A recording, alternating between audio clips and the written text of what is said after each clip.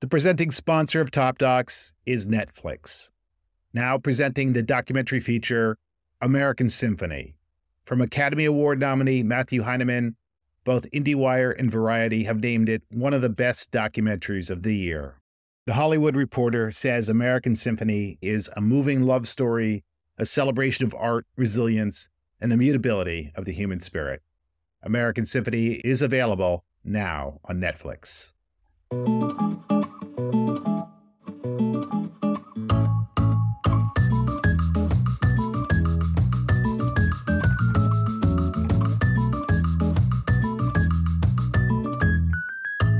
Hi, I'm Ken Jacobson, and welcome to Top Docs.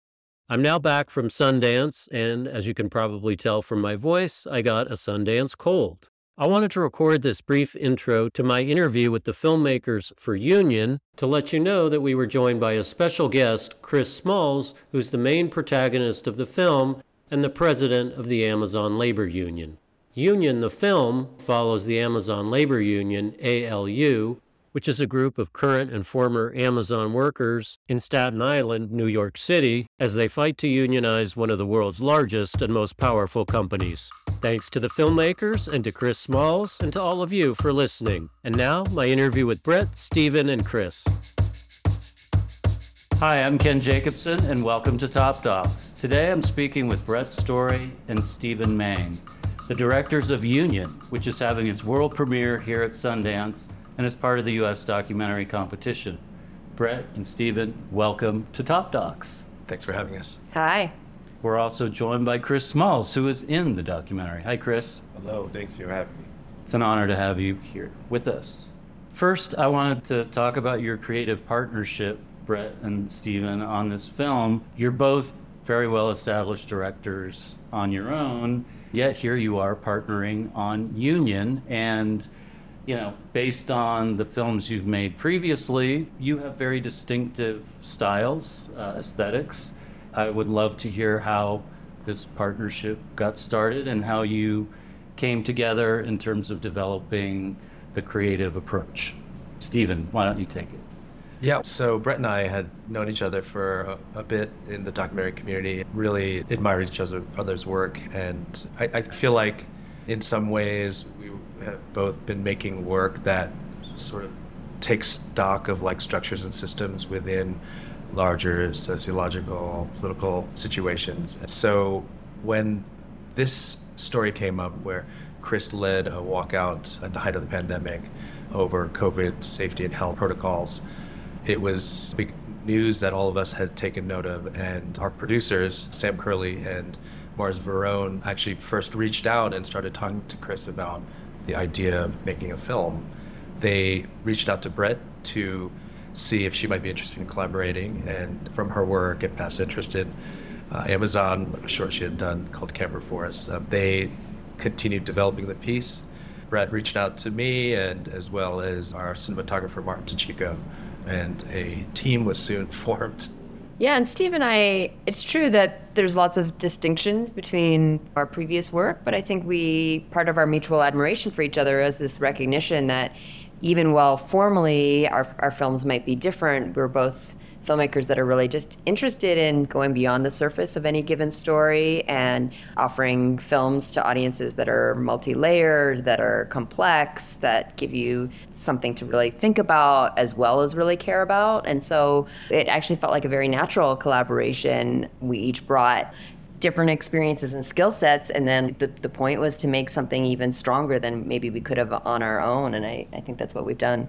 Chris, from your perspective, when you first met these two filmmakers, what was it that led you to think, these are people I can trust and I'm willing to have them around filming while I'm organizing this historic union? The initial conversation, really, I wanted them to understand that, we're opening our personal lives up to them. And as long as that was going to be displayed as well, along with organizing, we wanted to expose the nitty-gritty of it, share our stories in an authentic way. That's all I was really concerned about, and I think they understand that completely. And the rest of the folks that I organized with, as long as they felt comfortable onboarding them and having them around and having them into their personal space as well, then I think it was just a natural relationship that developed even throughout the course of the campaign for us. It grew and it just became stronger. Throughout the film, there's some really intimate moments, letting them in our homes and things like that. We just got used to it, accustomed to that, and it turned out to be a great thing for us. And was it just kind of the logical choice that this was going to be an observational doc and you were going to be there following these events through to whatever the conclusion may be? I think so. I mean, I think we're both filmmakers that are really interested in form and think, what is the appropriate form for a given story. One form doesn't always fit every story, every issue. And in this case, part of our attraction to even the idea of making a film was that we understood that this group of people were going to be learning how to become organizers in real time. This is a group of people that some of whom had some experience, some of whom didn't, but were trying to do this thing that the established labor movement had deemed impossible. They were going to organize a company that all these other unions had said was unorganizable. And so the idea of following them was, it was very clear that it was going to be much more interest to really bring people into what that looks like for real people, and required a certain amount of intimacy and care and moments that are slow, and not just be a kind of superficial story about Amazon and its bad labor practices or the history of the labor struggle. It needed to be intimate. We needed to be there in the trenches in real time. We didn't know how long it was going to take. They didn't know how long it was going to take. And yeah, I think the observational mode is the right mode for this film. Yeah, I think when you consider the idea of the invisibility of the working class, there are a large dimension of experience that we don't get to see or understand. And I think what, in a way, was a radical act for Chris and the ALU was to actually very openly allow us into their space, into their organizing and lives, because they think on some level they understood if the world could see what they were going through as workers and now worker turned organizers, there was an opportunity maybe to shift the culture, that the fear of retaliation, the culture of fear that's cultivated by these powerful corporations who, let's just be honest, are engaged in a kind of systemic oppression, right? There's an obsession with economic performance, and if the working class is given an outsized voice, they lose on that kind of return. The kinds of issues that they're advocating for are in direct conflict with what corporations like Amazon are interested in. And so to see that there's actually a great deal of pent-up indignation in the invisible working class that is directly connected to a untapping of collective power, win or lose, I think they understood this could be a meaningful thing. That was, of course, something that we started to understand and helped form our interest. One of the things that's so amazing about the film is that over the course of it, the pressure intensifies, tensions rise within the group from outside forces. There are scenes, for instance, where you have these people who are not really a part of your core group of the Amazon labor union, but they're labor organizers, and they participate in your meetings, and they have advice and their own thoughts about strategy. For you, this is basically your movement. I mean, you were at Amazon, all of you, either current or former Amazon employees at this one warehouse, but you're also new to this game, right? So I was really curious about how you balance the need for input from outside people while also protecting your vision for what should happen as far as strategy and decision making.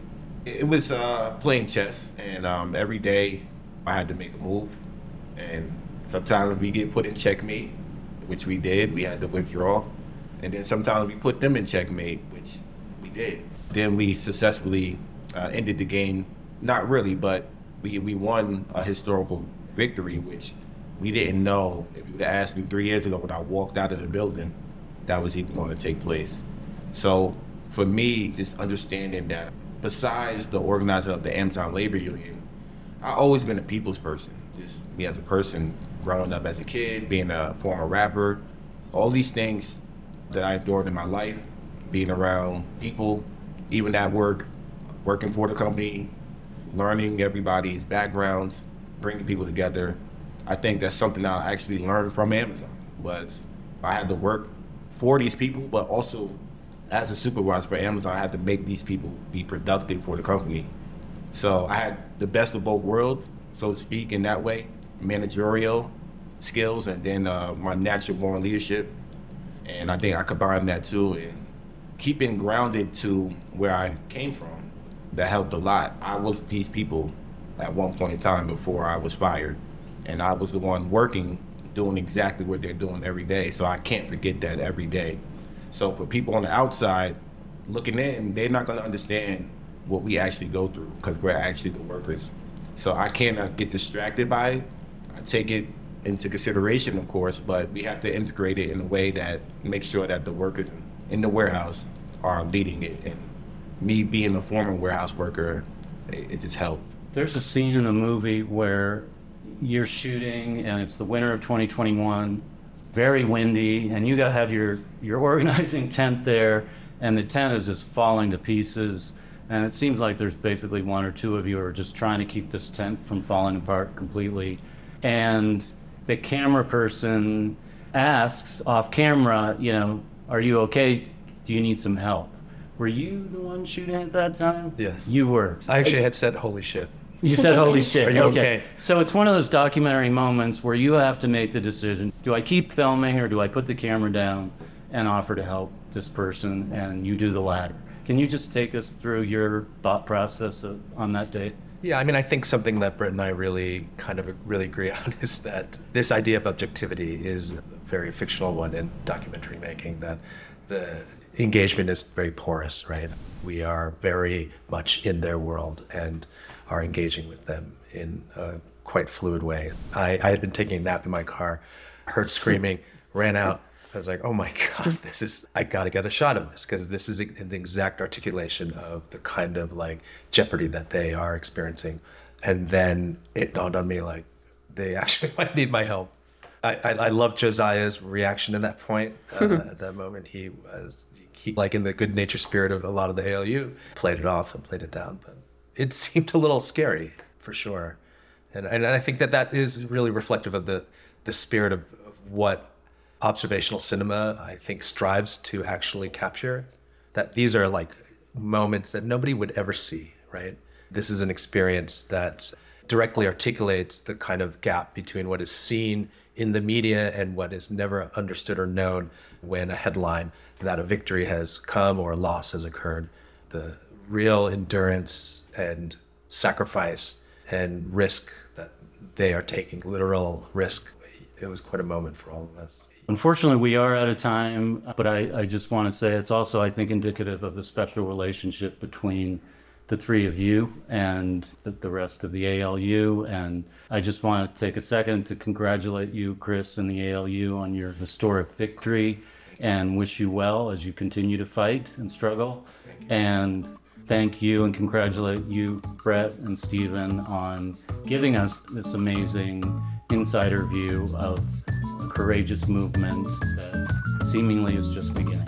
And it was a privilege for us to witness this. You never, even when you're making a film, it's like starting a movement. You don't know if you're going to finish, but to be along the ride with you all was a distinct privilege of my career. I'm sure Steve feels the same. Thank you for asking these great questions.